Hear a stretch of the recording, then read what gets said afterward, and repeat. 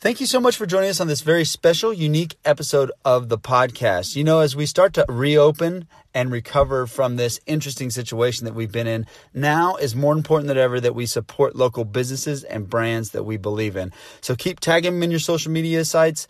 Keep screenshotting them and reposting them. Let's try to get them as many followers as we can. Comment on their pages just to let them know you're out there and support them, and purchase their products, whatever we can do. Anything that we can do to uplift, support, and get through this as a team, the better.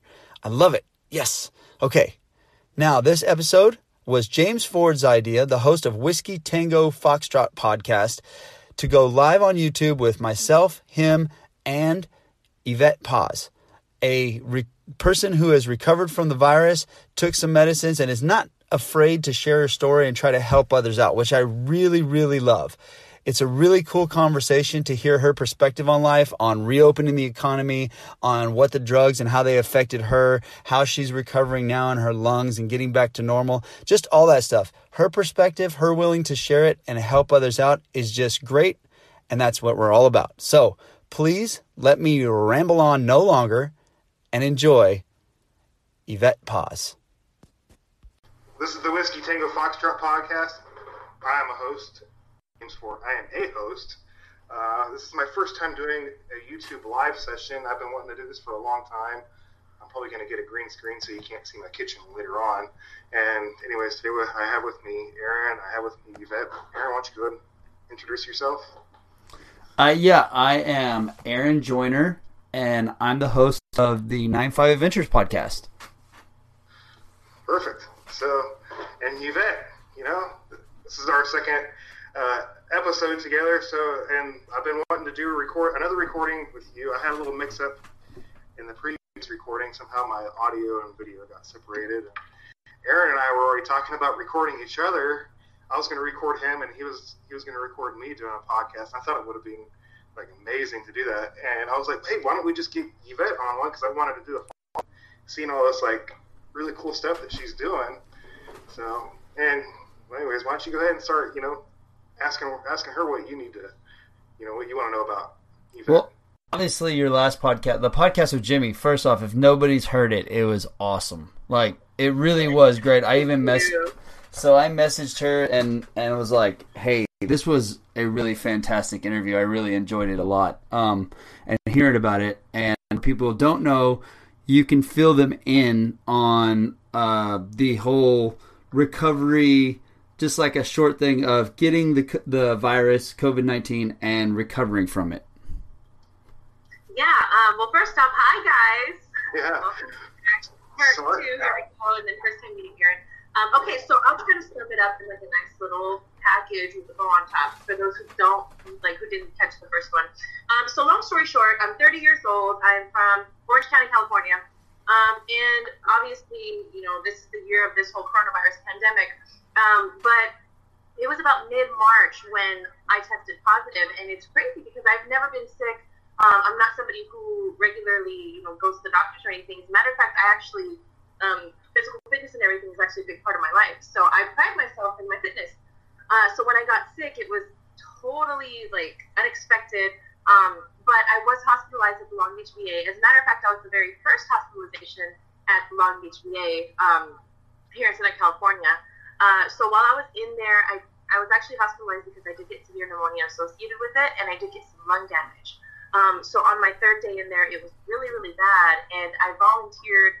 As a matter of fact, it was the day that Donald Trump mentioned the hydroxychloroquine trials. When the day that he mentioned it, the following morning, I volunteered to be one of the first Americans here in the U.S. To try it out. So I did try it out, and here I am over a month later, like nothing happened, man. I mean, I do walk around with an inhaler from time to time, but apart from that, I feel great. So it's been a long road, but I'm here. I guess now the question that I really wanted to get into after we sum all that up, which is the things that really got exciting, was your post when you tested positive for antibodies and you're allowed to donate plasma to start helping other people get better. Yeah, so I actually haven't talked to you guys about this yet. I probably should have done this before. So, yes, it took me forever to finally get the antibody test. test for some reason. Like, the doctors weren't doing it, and then some organizations would say they would, but then they wouldn't. I finally found a drive-up clinic that are in several cities in the United States. I paid some money, and they did the test, and I did test positive, which was crazy exciting. I mean, I was so ready. Basically, if you have the antibodies in your blood, you can donate every 7 days. And with one donation, you can be helping up to 4 people. Now, quick disclaimer, this does not mean 100% that it's going to work. And that's really important because all of this it's very much a trial. You know, it's not guaranteed. The plasma things are not guaranteed, but it's a start. And case by case, it's looking like it's helping a lot of people, so that was the purpose. The only thing that has become an issue now is if you are a woman who has had a baby, who has given a live birth, there is a chance that you could develop an antibody. It's a rare chance, but there's a chance. Now, this antibody, what it does is if you develop this antibody in your body, you have it for life. And basically, if, let's say, I want to give you my plasma, it's in the plasma. If I want to give you my plasma, upon receiving it, it can actually damage your lungs. So it's like a really, really small chance for a woman to actually have this. But any woman who has had a live birth has to be tested for this. So I got tested for this a couple of days ago. That was my initial one. And I did receive a call, as a matter of fact, 20 minutes before you guys called. And unfortunately, I did test positive for this antibody. So I will not be able to be donating plasma. However, I still qualify to donate blood because as much as we need plasma, we also really, really need blood. So I'm going to be making my appointment first thing tomorrow morning to donate blood every week. Did you say that if you, like, you haven't had the virus, but you have given birth, you could have these same antibodies? Yeah, so this has nothing to do with the coronavirus, right? It's called, I want to say it's HLA. I want to say that's what it's called, the HLA antibody. So this has nothing to do with coronavirus or COVID or anything else. This is basically if you're a woman and you're giving birth, right? You could be any woman, big, small, whatever, you know. If you have gone through the process of giving birth, you could develop these antibodies. So they're very specific, and if you do develop them, then they stay with you for the rest of your life. So before, like, even if you're not going to donate plasma for coronavirus, if you're going to donate plasma regardless, you still have to have that test done because it's within the plasma. So it's specifically associated with plasma. Gotcha. So this whole process of you, like, recovering, and we talked a little bit on the side about getting threats, and that was in your podcast before with Jimmy. Has that accelerated at all, or has that kind of stayed, like, mellowed off? I mean, it's kind of wild that you, like, you got sick, and then you recovered from an illness that is sweeping and made people stay inside indoors, and then you get threats over it. That's so weird. Like, the survivor gets the threat. Well, let me tell you the reason for the threat. It'll help you kind of understand. So honestly, when it started happening, I wanted to just blow it off because you try to be understanding, right? At least I do. I try to sort of see it from a bigger picture, and I'm like, okay, people are financially stressed out. They're losing their jobs. They're afraid. Anxiety's through the roof right now. Like, people are, in every single household, there's a different level of stress and anxiety. And not everybody knows how to handle these emotions, right? So what a lot of people will do is they get defensive and they lash out. If you say something that they don't necessarily agree with, or if, you know, in anything like that, it's very easy, especially if you're behind a keyboard, right? It's very easy to lash out at somebody else. So what happened in my case was I did not fit the mold of a person who's supposed to get sick, right? What they said was if you're over 65, if you're somebody who gets sick, if you are that person, then you're going to get sick. Other than that, and I remember specifically a quote that Donald Trump said, he said something along the lines of, like, we're not saying 100% that young people can't get it, but most likely they can't. Like, basically saying that we're almost close to immune. So I don't fit that narrative, right? I am you. I am Jimmy. I am one of you guys. So if I get sick, that's immediately a threat to every single other young person, to every single person out there who doesn't fit that mold. And that is scary, right? So that's where this whole thing started. It's like, okay, here comes this girl. She's not supposed to be sick. If she could get sick, then I could get sick, and I don't like that. So I'm going to immediately try to discredit her. So that's where we start. It all began with, she's a fake. It's not true. And it escalated up until, like, I got paid by Huntington Beach, by my city. I got paid by Donald Trump himself. You know, I'm like part of this grand conspiracy. And then that led into Facebook hate groups, like these huge groups of like taking my pictures and trying to debunk me. And then that led to these, like, I guess they would set a time. Like, at this time, everybody flood her with messages and, like, tell her that we're going to take her down, right? So then that's when I started getting the messages. Like, I remember there was this, like, creepy old guy who was like, I'm not going to rest until I find you, and I'm going to, you know, expose you, and just all of these, like, crazy, like, nonsense things. So, like, it was, at first, you want to just push it away, but when you wake up, because I wasn't actively looking for it, I would wake up in the morning, and apart from them sending me messages, I was having these people who they meant well. You know, it was somebody who was very supportive of me, and they'll actually screenshot what they see and they send it to me, and they're like, hey, just so you know, this is going around. So I understand they were just trying to make me aware of it, but I don't want to see that first thing in the morning, you know? So it was pretty consistent for about 2.5 weeks, and it's like, I don't care how strong you are, I don't care how much muscle you have, how tall, how short. It wears. It does. And it did start to wear on me. So now what's happened is there's been sort of like a decline in it, I think, because there's been now this time where I have been active on social media, but I haven't been so much like on the TV or anything. So there's definitely been a decline. But I did an interview again 2 days ago, and it was literally just a short clip. And here we go again. Like, immediately when the interview came out, I actually had one of my own personal friends attack me on Instagram, like screaming and shouting, and then he actually called me on the phone, and I was like he was screaming at the top of his lungs, like, whoa, you have an agenda, and, you know, F your politics, and you need to, and he was just like saying that I'm like trying to push this political, it was just like,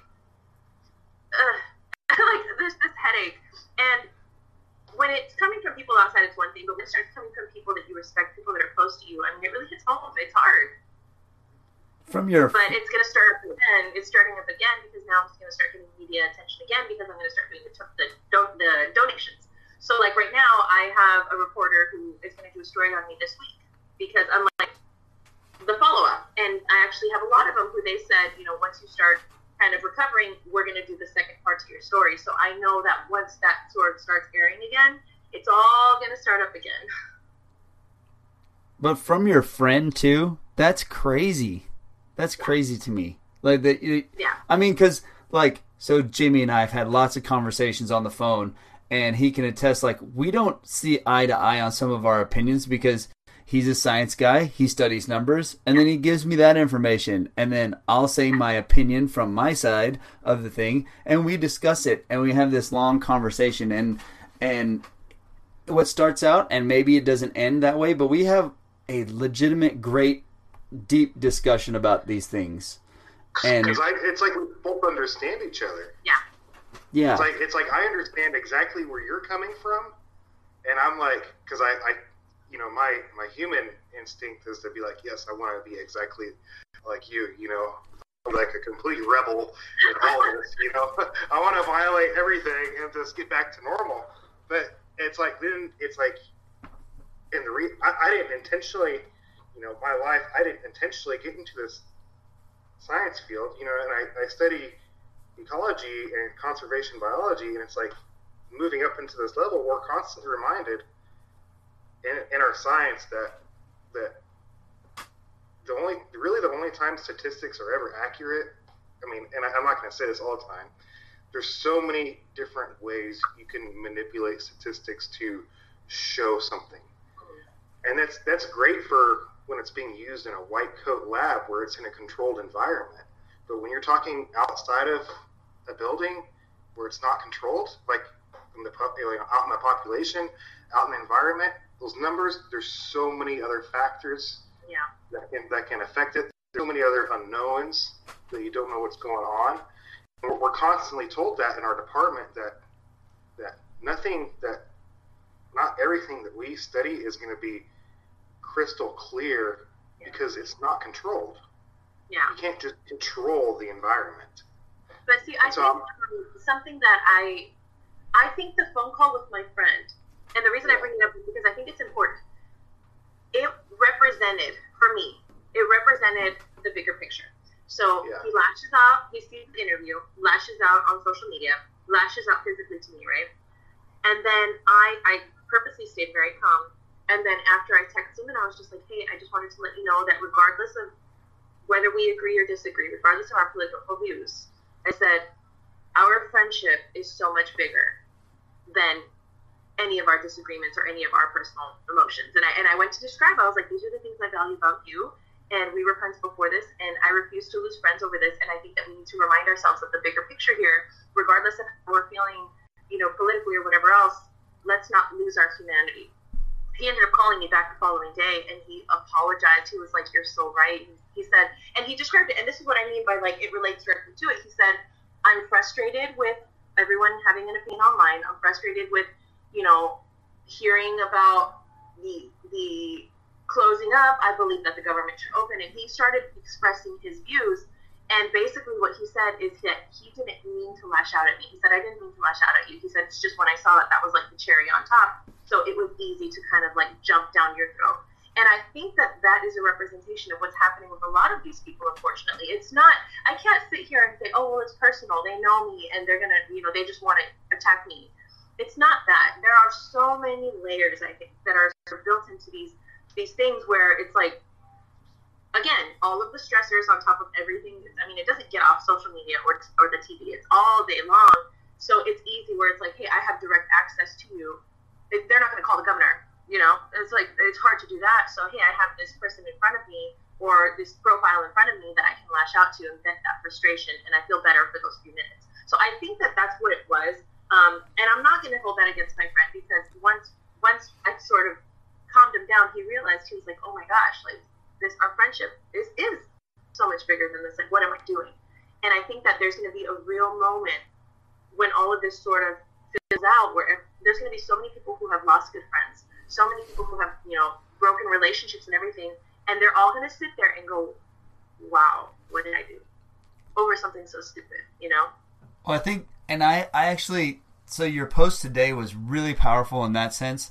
And I'm not looking at it from like agreeing with or disagreeing with you. I'm looking at it as this point as to why your friend could get mad at you, and your friends can get mad at you. Like, you said they call you on the phone. You're going to do an interview. You do a short clip interview. You answer a question, and then it's done, right? Well, then in that short clip, you can take that however you want in that short clip interview, and, well, did she mean this or did she mean this? Was she coming from this? And you're going to hear kind of the context of what you want to hear, and or get twisted any other way if somebody else picks it up. So it's important to be able to have context to everything and you be able to explain your story. Sure.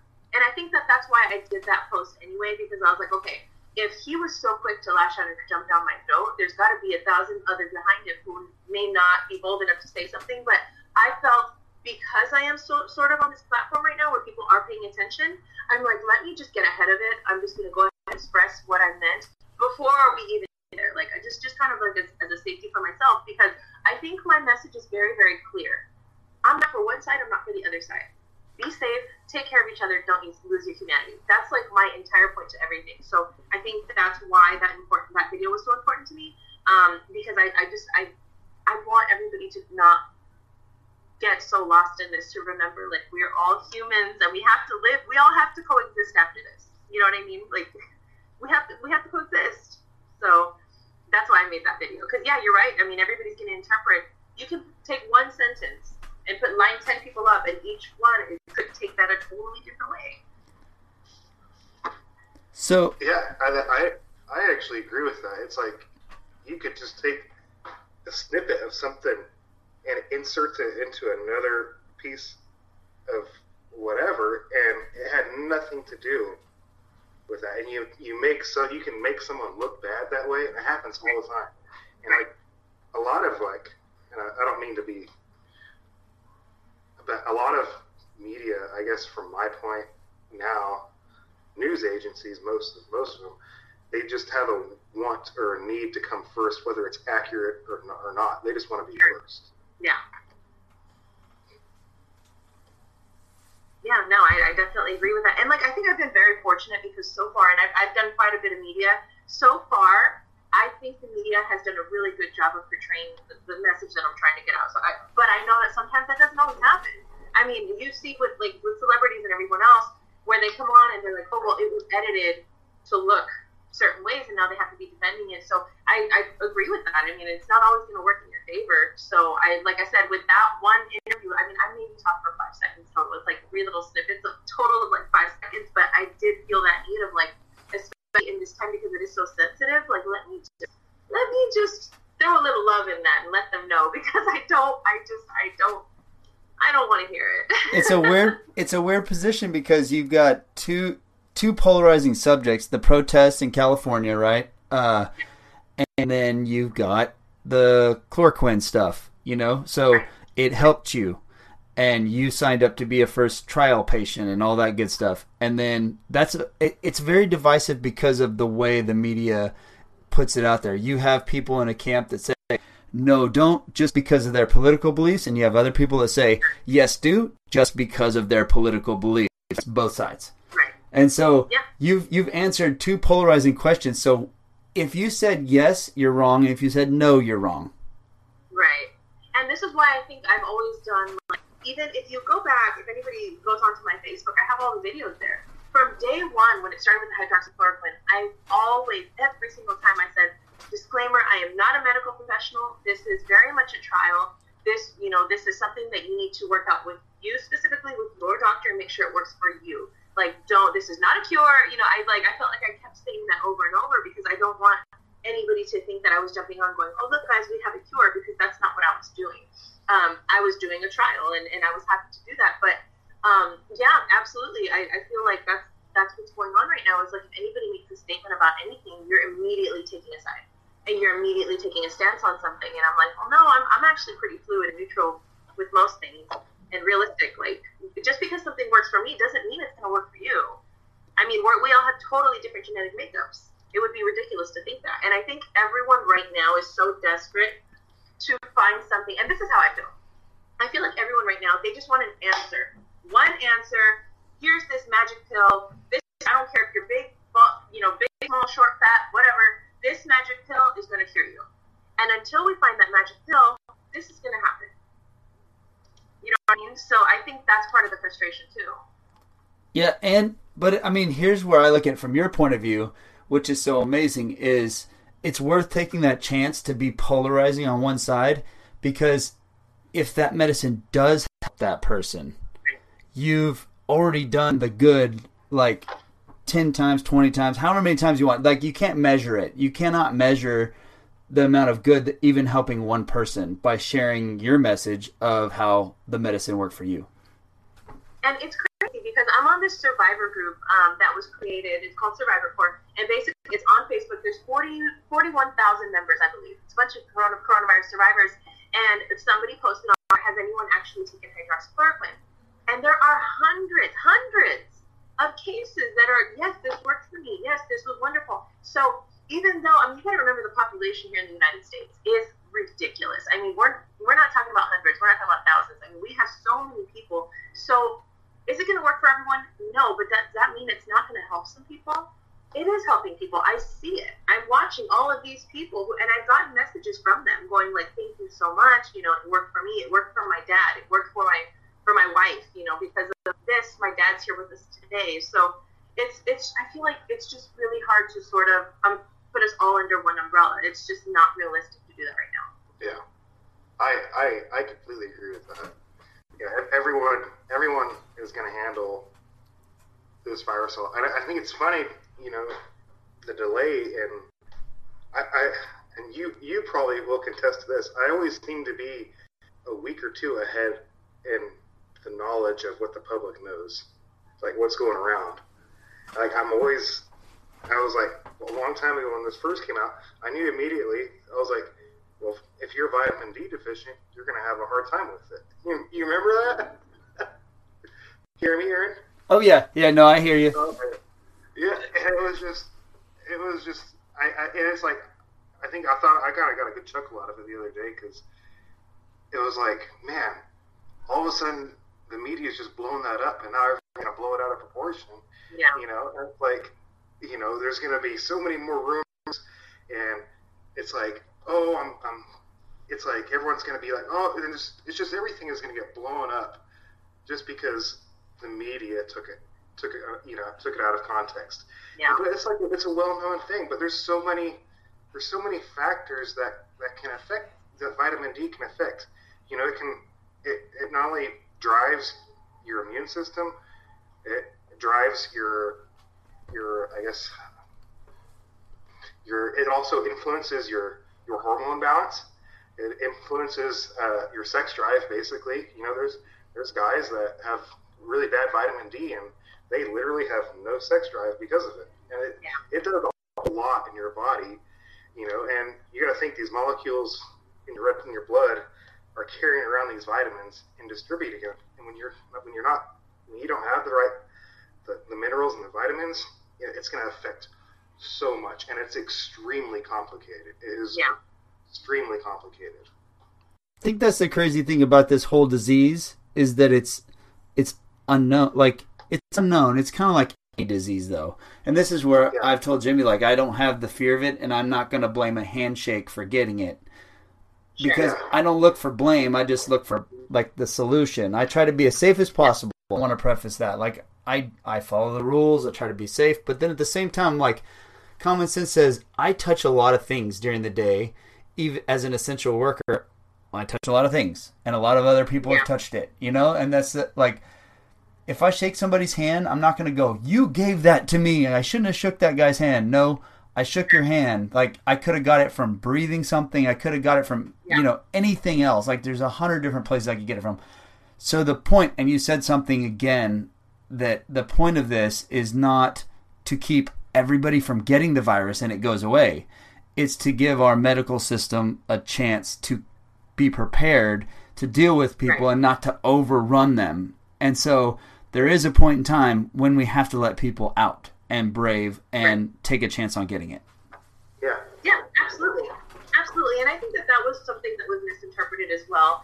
And then just going back to what you said, like when you show those of something, it could be misinterpreted. Now, I think the reason that mine could potentially be misinterpreted is because they overlapped my interview with a protest that had several underlying layers, right? So the protest, the main reason was because the governor shut down our beach. Okay, that's a big reason why people were pissed off. They were throwing his because the beach was shut off. However, that's kind of the main one, but then you have underneath, you have, opening the essential businesses, and then you have, pro-Trump, and then you have anti-Trump, and then you have anti-Governor Newsom. So there's a lot of layers to the protest. So we have my interview encompassed with this protest of so many different things, and then you, the consumer, when you watch that, you're going to pull from it what you're believing. So if you're like somebody who's pro-Trump and everything else, when you're watching it through those eyes, through that perception, because that's what speaks to you. Going, same thing. If you're anti-Trump, you're watching it with those anti-Trump eyes because that's what speaks to you. So in my case, when I was talking, and I think what kind of saves me is at the very end, I said, people don't want to wait 2 weeks to go to the beach. I was speaking very specifically about the beach. People not wanting to wait about the beach. But again, when it's overlapped with something with so many layers, it could be taken out of context. Like, I think the reason that my friend was upset was because he thought I was talking about the essential businesses. So he thought I was saying to basically everybody needs to shut up and we don't need to open the world. And 2 weeks from now, the coronavirus is going to be over and then we need to wait till then. That's not what I mean. Like, I was talking about the beach. The beach over here, like, the beach is shut down. Do it the right way. It'll reopen, whatever. But just to clarify, like, that's not what I meant at all. Like, if anything, I'm the first one to say, yeah, I think we should start opening things. I think, like, especially these smaller businesses, like, we have business owners who are losing so much money. If you have a pretty big salon, with barber chairs, why not? Give them plenty of space. I've gotten a haircut, and I'm sure you guys have too, where you are actually a pretty decent, well, probably not in a while, Aaron, but and there's a pretty good space, like, not every single seat is usually full, depending on where you go, especially with the smaller businesses. So I say, yeah, for people like that, like, I think there's ways where you can do some time slots, from you're going to come in at this time. So I feel like there is a productive way to do it, and I think if we can establish a way to do that, it's going to work. However, we need to be the ones to follow those rules, and this is what I was speaking to when it came to the beach. The beach was not shut down. It wasn't shut down. The beach was open, man. All they did, it's like a little kid, right? Hey, you can play your game, but these are the rules that you have to play your game. But everybody else is grounded, but I, as your parent, I'm going to let you play this game. But these are the rules. Follow the rules and you're good. That's what happened. The governor gave us the beach. He said, here, all the other beaches are shut down, but I'm going to give you the beach because I understand you guys need to exercise, you guys need to be out there. But here are the simple rules. Social distancing. Let's make sure that we're out there, exercise and surfing and all of these things. You got to make sure that you're moving and you can have your beach. Well, I think we all know what happened because if you saw those aerial images of how many people flooded the beach, they're out there like it's a regular summer day. I mean, it's just like, I remember I was seeing this footage and I was like, it's unreal. It's unreal. So if you're a kid and you don't follow the rules when you're playing the game, what do you think's going to happen? Mom and dad are going to take the game away, you can figure out a way to get it back. So I think that's sort of the analogy that I used. Like, it's not about like, I don't believe in opening everything up. No, it's not about that. I just think that we have a responsibility to do things the right way. Because everybody's so proud to be an American and our rights and our freedoms and everything, but we then need to take those rights and those freedoms that we have and behave responsibly as citizens. That's what I believe. And I think, like, when I watched your thing, I didn't watch your news interview, but when I watched your deal on Instagram, I was like, oh, she's not even talking about all the beaches. She's talking about a specific situation where people flooded this beach and they shut that beach down. So they're not like, hey, it's not all encompassing. It's a special situation. No. I think it's like really crazy.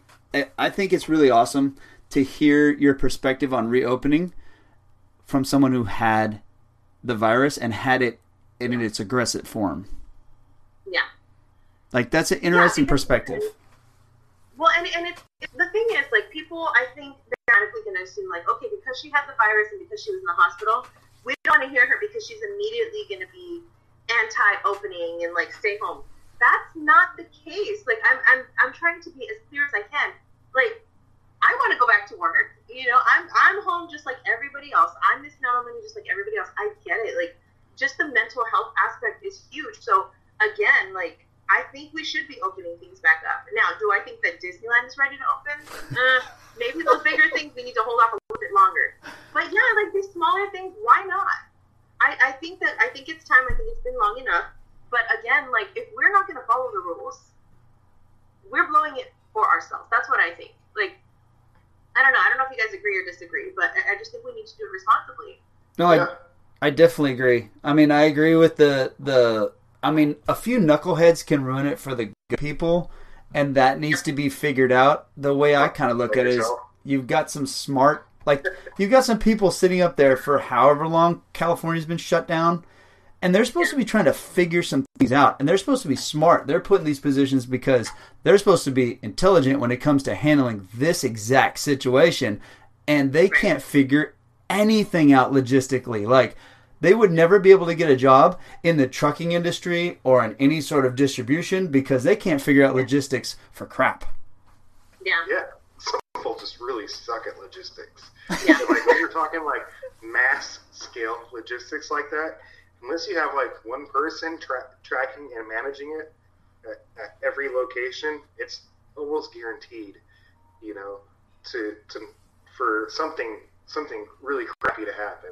Something's not going to get delivered to this place, someone's not going to get what they want, and we kind of saw that with what happened in New York with the respirators sitting in the warehouse, or storage, whatever the rumors were.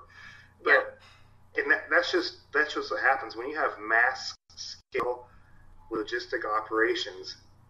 It's almost guaranteed to be delayed. Yeah. It's never going to be as fast as you want it. And it just doesn't happen.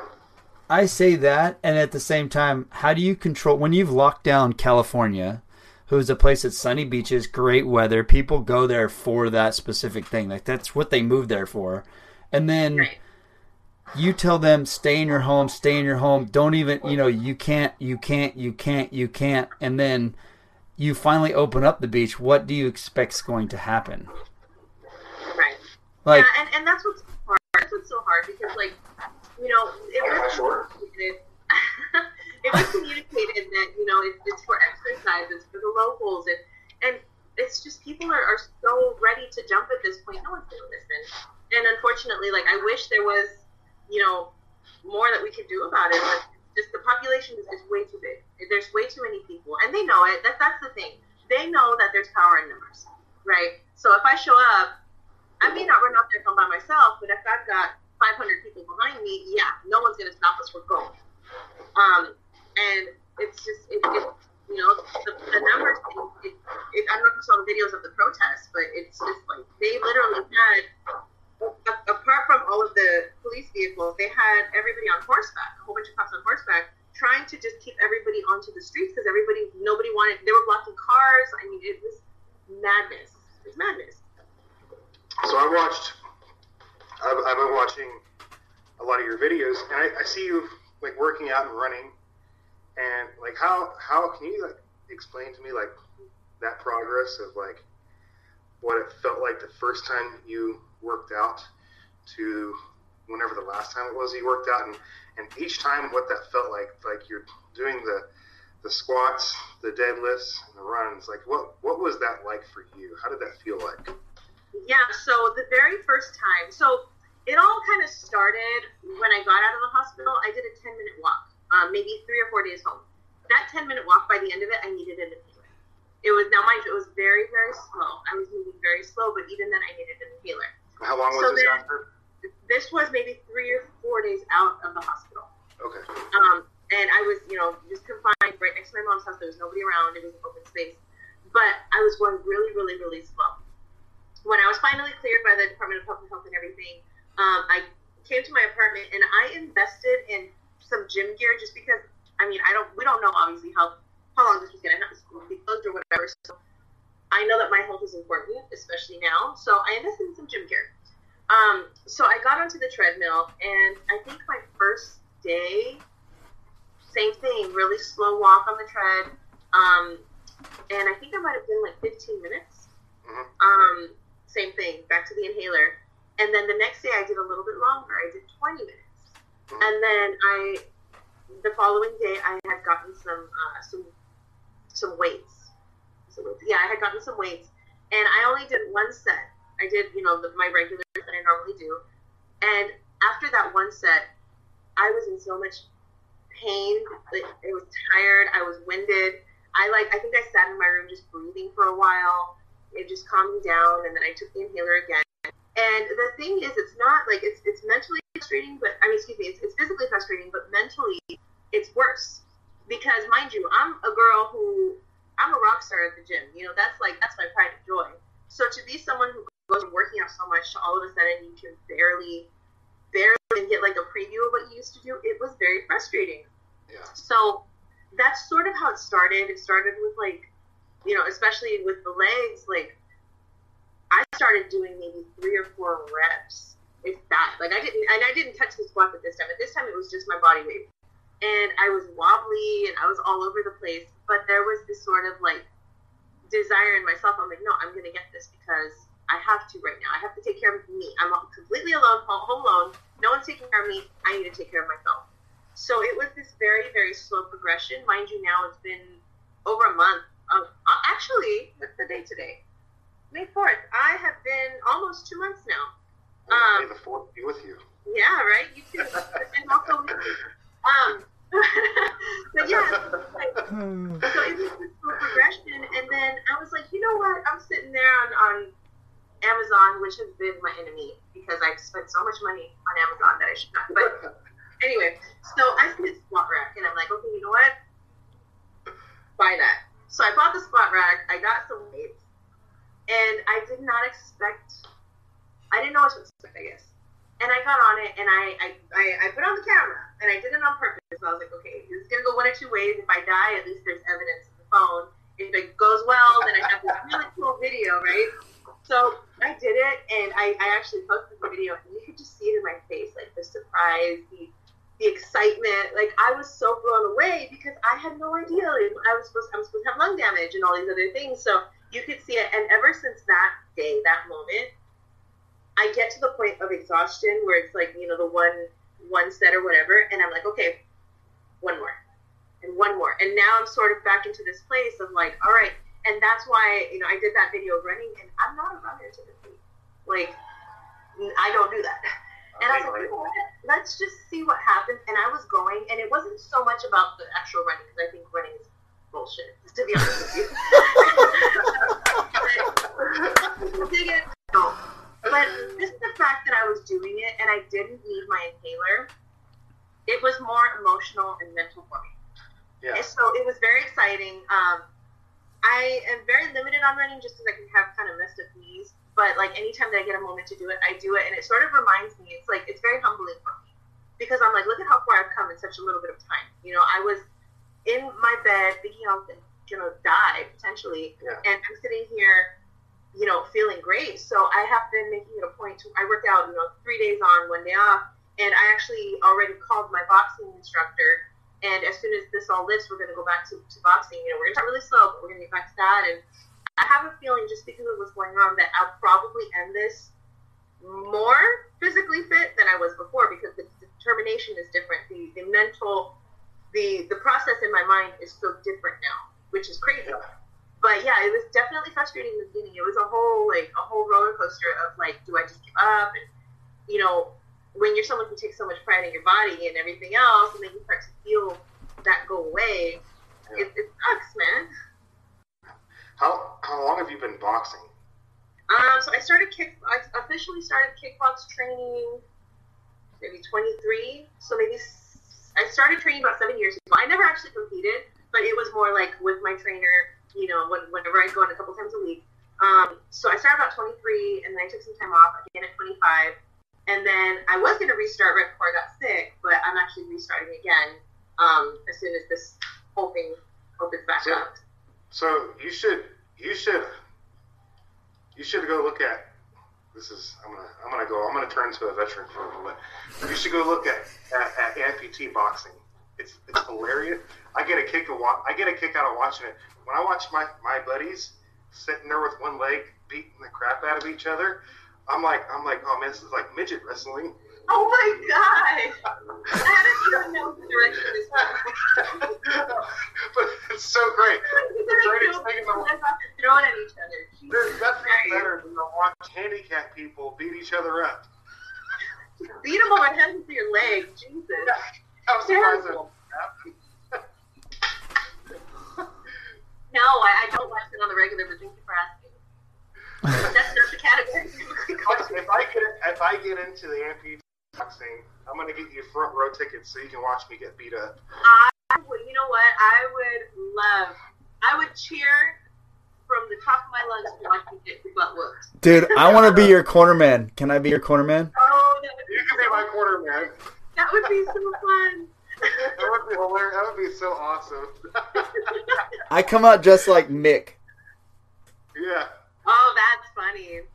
Yeah, no, but it's been cool, man. Honestly, like, I just feel like they underestimate, you know, people see people who work out sometimes, and immediately, and again, going back to that whole, like, me versus you thing, like, oh, you're somebody who's fit, and I don't work out, so you think you're better than everybody. No, we don't. It's just a lifestyle. But I think this has really made me appreciate that lifestyle and really see, like, the benefits from it. Because not only has it mentally given me more of a drive, but, like, it does feel good to feel your strength coming back a little bit, to see the change. It does. It feels kind of nice. So that's interesting that you say that, because, like, I've talked to some San Antonio police officers, you know, back here in Texas, that were involved in a shooting, and the officer, I think he got shot like 3 times, and it was kind of horrendous. That the person came right up to their cruiser and shot into their car through the window. Oh, wow. And the guy says the same thing, but he did CrossFit, and he said the only reason why he thinks he survived, he lived through all that, was because he kept himself in shape. Yeah. It's the reason why.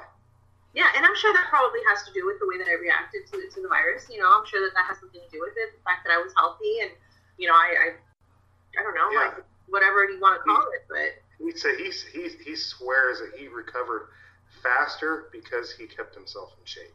Yeah. And I totally believe it. I don't know if there's any like research studies on it, but I absolutely believe it. If you keep yourself in shape, you know, you're probably going to have a better chance of surviving something like this, even if you do have low vitamin D. I think that, and don't like take me for saying that, but you know, it will help you in some form or fashion. You know? Yeah, but I think also there's a stigma associated with it.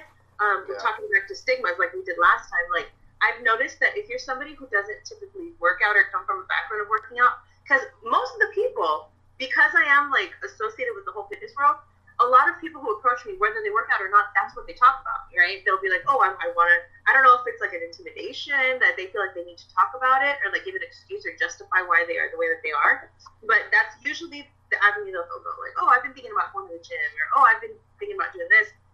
And I feel like there's this whole stigma of like, if you are somebody who is dedicated to the gym, now obviously there are those people who are like cray, like gym 24/7, but oh, if I don't want to be one of them, one of those, like, I want to say I saw it on a wall at, like, a Planet Fitness, like, on one of the, I saw it on one of their things, and they put, like, some weird word on the wall, and it was saying, like, people who go to the gym and grunt and all these things, and basically making fun of us. And then, like, you look at, like, the Johnny Bravo character, right? Like, you would think, like, oh, if you are somebody who goes to the gym regularly, you're, like, big, dumb, and stupid. Or, like, there's also the term bag of hammers. I don't know if you guys have heard these terms. But yeah, so it's like people assume like, oh, if you're somebody who is into fitness, you're immediately this like superficial Barbie doll person with rocks in the head.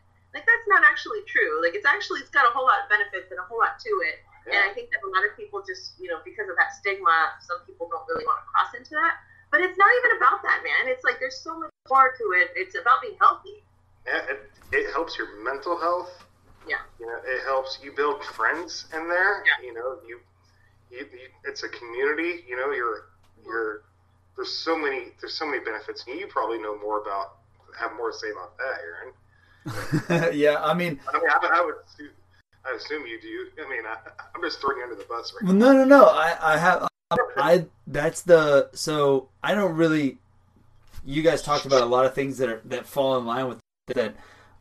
I am in a CrossFit gym because that's the style of working out that I enjoy. I came from the action sports world, and the community is very similar. So I am attracted to that community. And for the first time, I got to go in and talk to people, and I didn't talk about work. I was me. Well, 100% me. My identity was Aaron. So that's what I enjoyed the most, and that's what kept me going to doing that. Similar to that, which I almost joined, was a mixed martial art gym because I love the jiu-jitsu atmosphere, the guys, all that good stuff. Anyway, so I don't like every time I've called Jimmy, and that's where we met at a CrossFit gym. We have not once talked about CrossFit, ever. Not a workout. I'm not that guy. The podcast I have CrossFit people on and I'll talk about it with them if it's specific. Right. But really, I like the community. That's what attracts me. And staying healthy is super important. And so that's what I want to kind of like your comment about being better and being in fitness and having it help you through this, getting the virus real bad. It's very true. Like that could have gone the other way if you weren't taking care of yourself. And it doesn't mean that you have to go to gym every day. But just eat some whole foods, be relatively fit, and you're going to be way better off. My good friend in Australia, Paul Watkins, he's been on the podcast, and he came out with a crazy statement when this all first came down. He's like, it's going to be interesting to see how the world looks at physical fitness after this is all said and done. It is. It's very true. And so, Your thing is very, very spot on, and I kind of wanted. I'm glad you brought it up because the you having it, being physically fit, or going to the gym and working out, spreading the message of being healthy is not bad. Like the stigma needs to go away. You don't have to be the bag of hammers. You can just be do an hour, 10 minutes, 5, 20 minutes, whatever it is. Just be a little more conscious, and then we don't have to go into such a lockdown. Like, there's all sorts of benefits that people aren't looking at. They're looking at a lot of the polarizing, angry thing, and they're getting angry at something that they could kind of help prevent. Yeah, I agree. The anger in that you see is like, it's so wild. I've never seen people, they get so angry, and most of the time they're getting angry because they're looking on Facebook. Yeah. And it's like you really gonna get all your information from Facebook?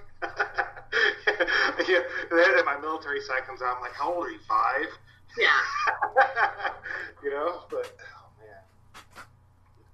So I guess, like, for me, what I've been attracted to is just watching your progress through all this, and like it's interesting because then it's like it kind of gives some people like a baseline. Some people, and we talked about this before, everyone's going to have a different experience through this. Sure. There's some people that may have the virus and don't even know it, and there's going to be people that get it and might have to spend a couple days in the hospital.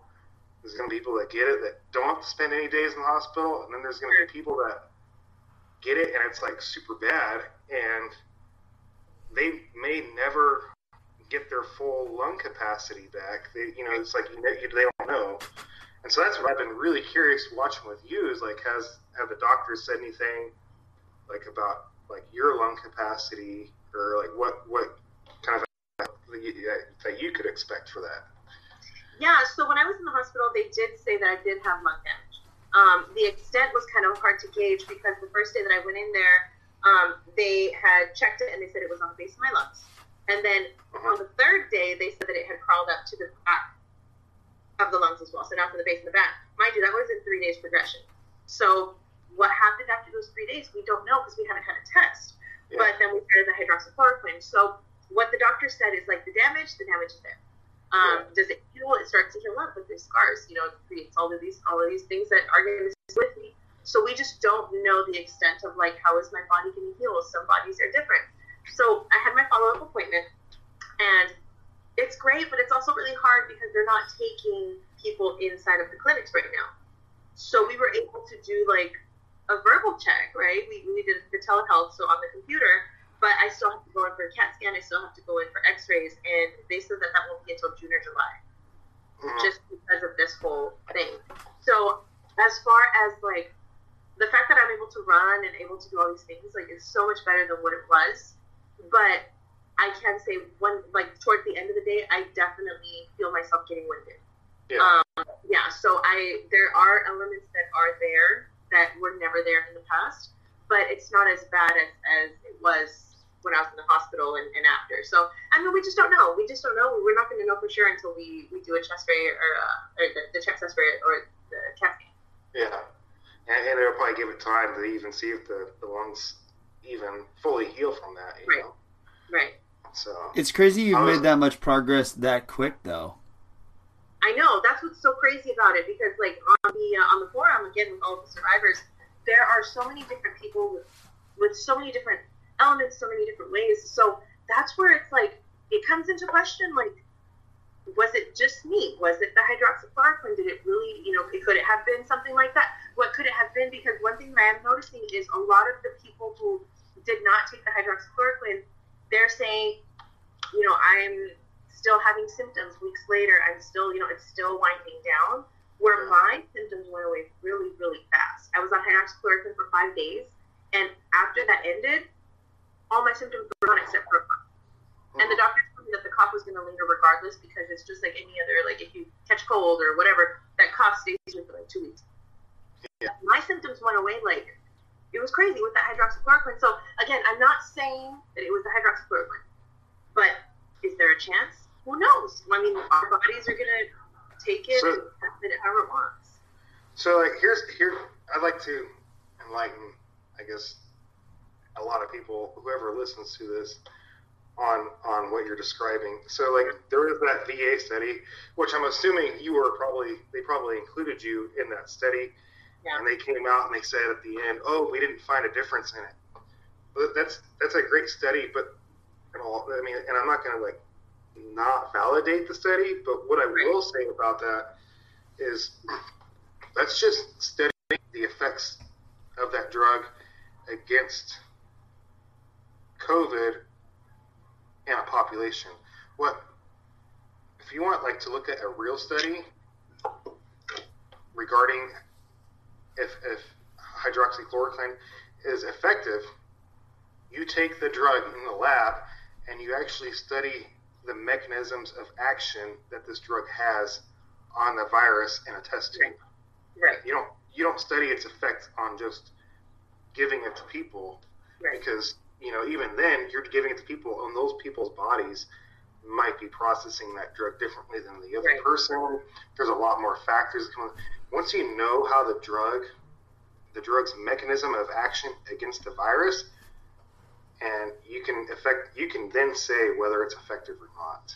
But then again, it's mechanisms of action, and it's not like the population. It's like there's going to be so many different things that could potentially help and may not help.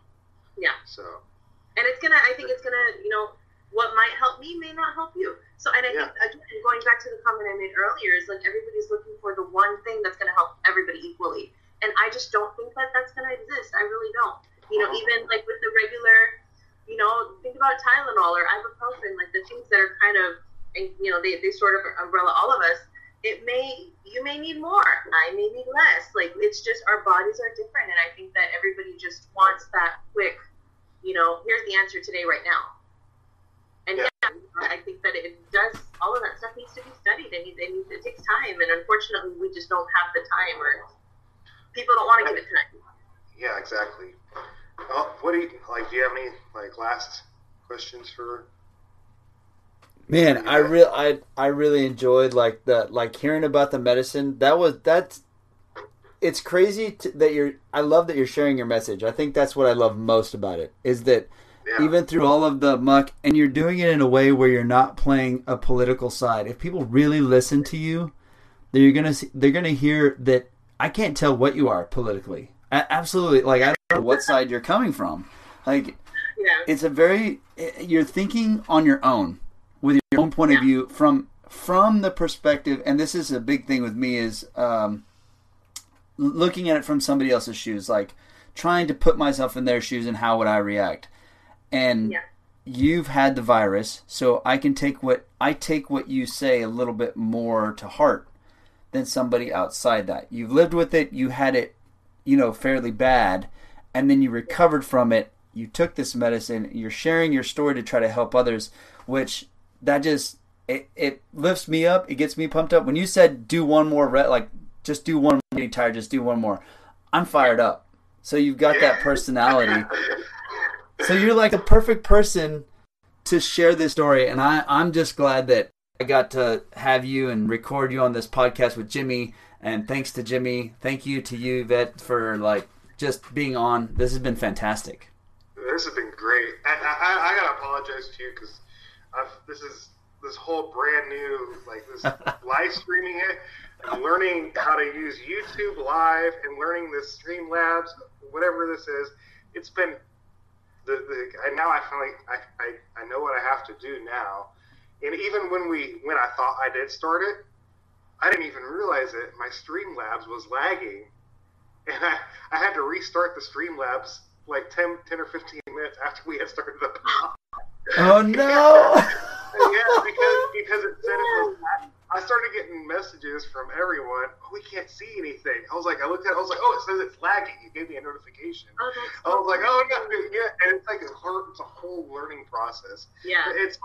There's so much support from people that we know, and it's I have Aaron's. You're now a part of this community, and it's and now I'm you need to get on Catch a Lift Fund because I'm pretty sure you can get free gym equipment. Oh, and that's right. Yeah, totally about that. Yeah. I'm like, I got all these nonprofits I want to hook you up with, and it's great, and I'll tell everyone, go check out 9-5 Adventures. You're the guy that taught me pretty much taught me how to get this homegrown podcast started. And it's like, go check out his podcast. I love listening. I listen to yours all the time. I'll just be sitting there and I got my headphones and I'm like washing dishes or something. Like, it's great. I love listening to them.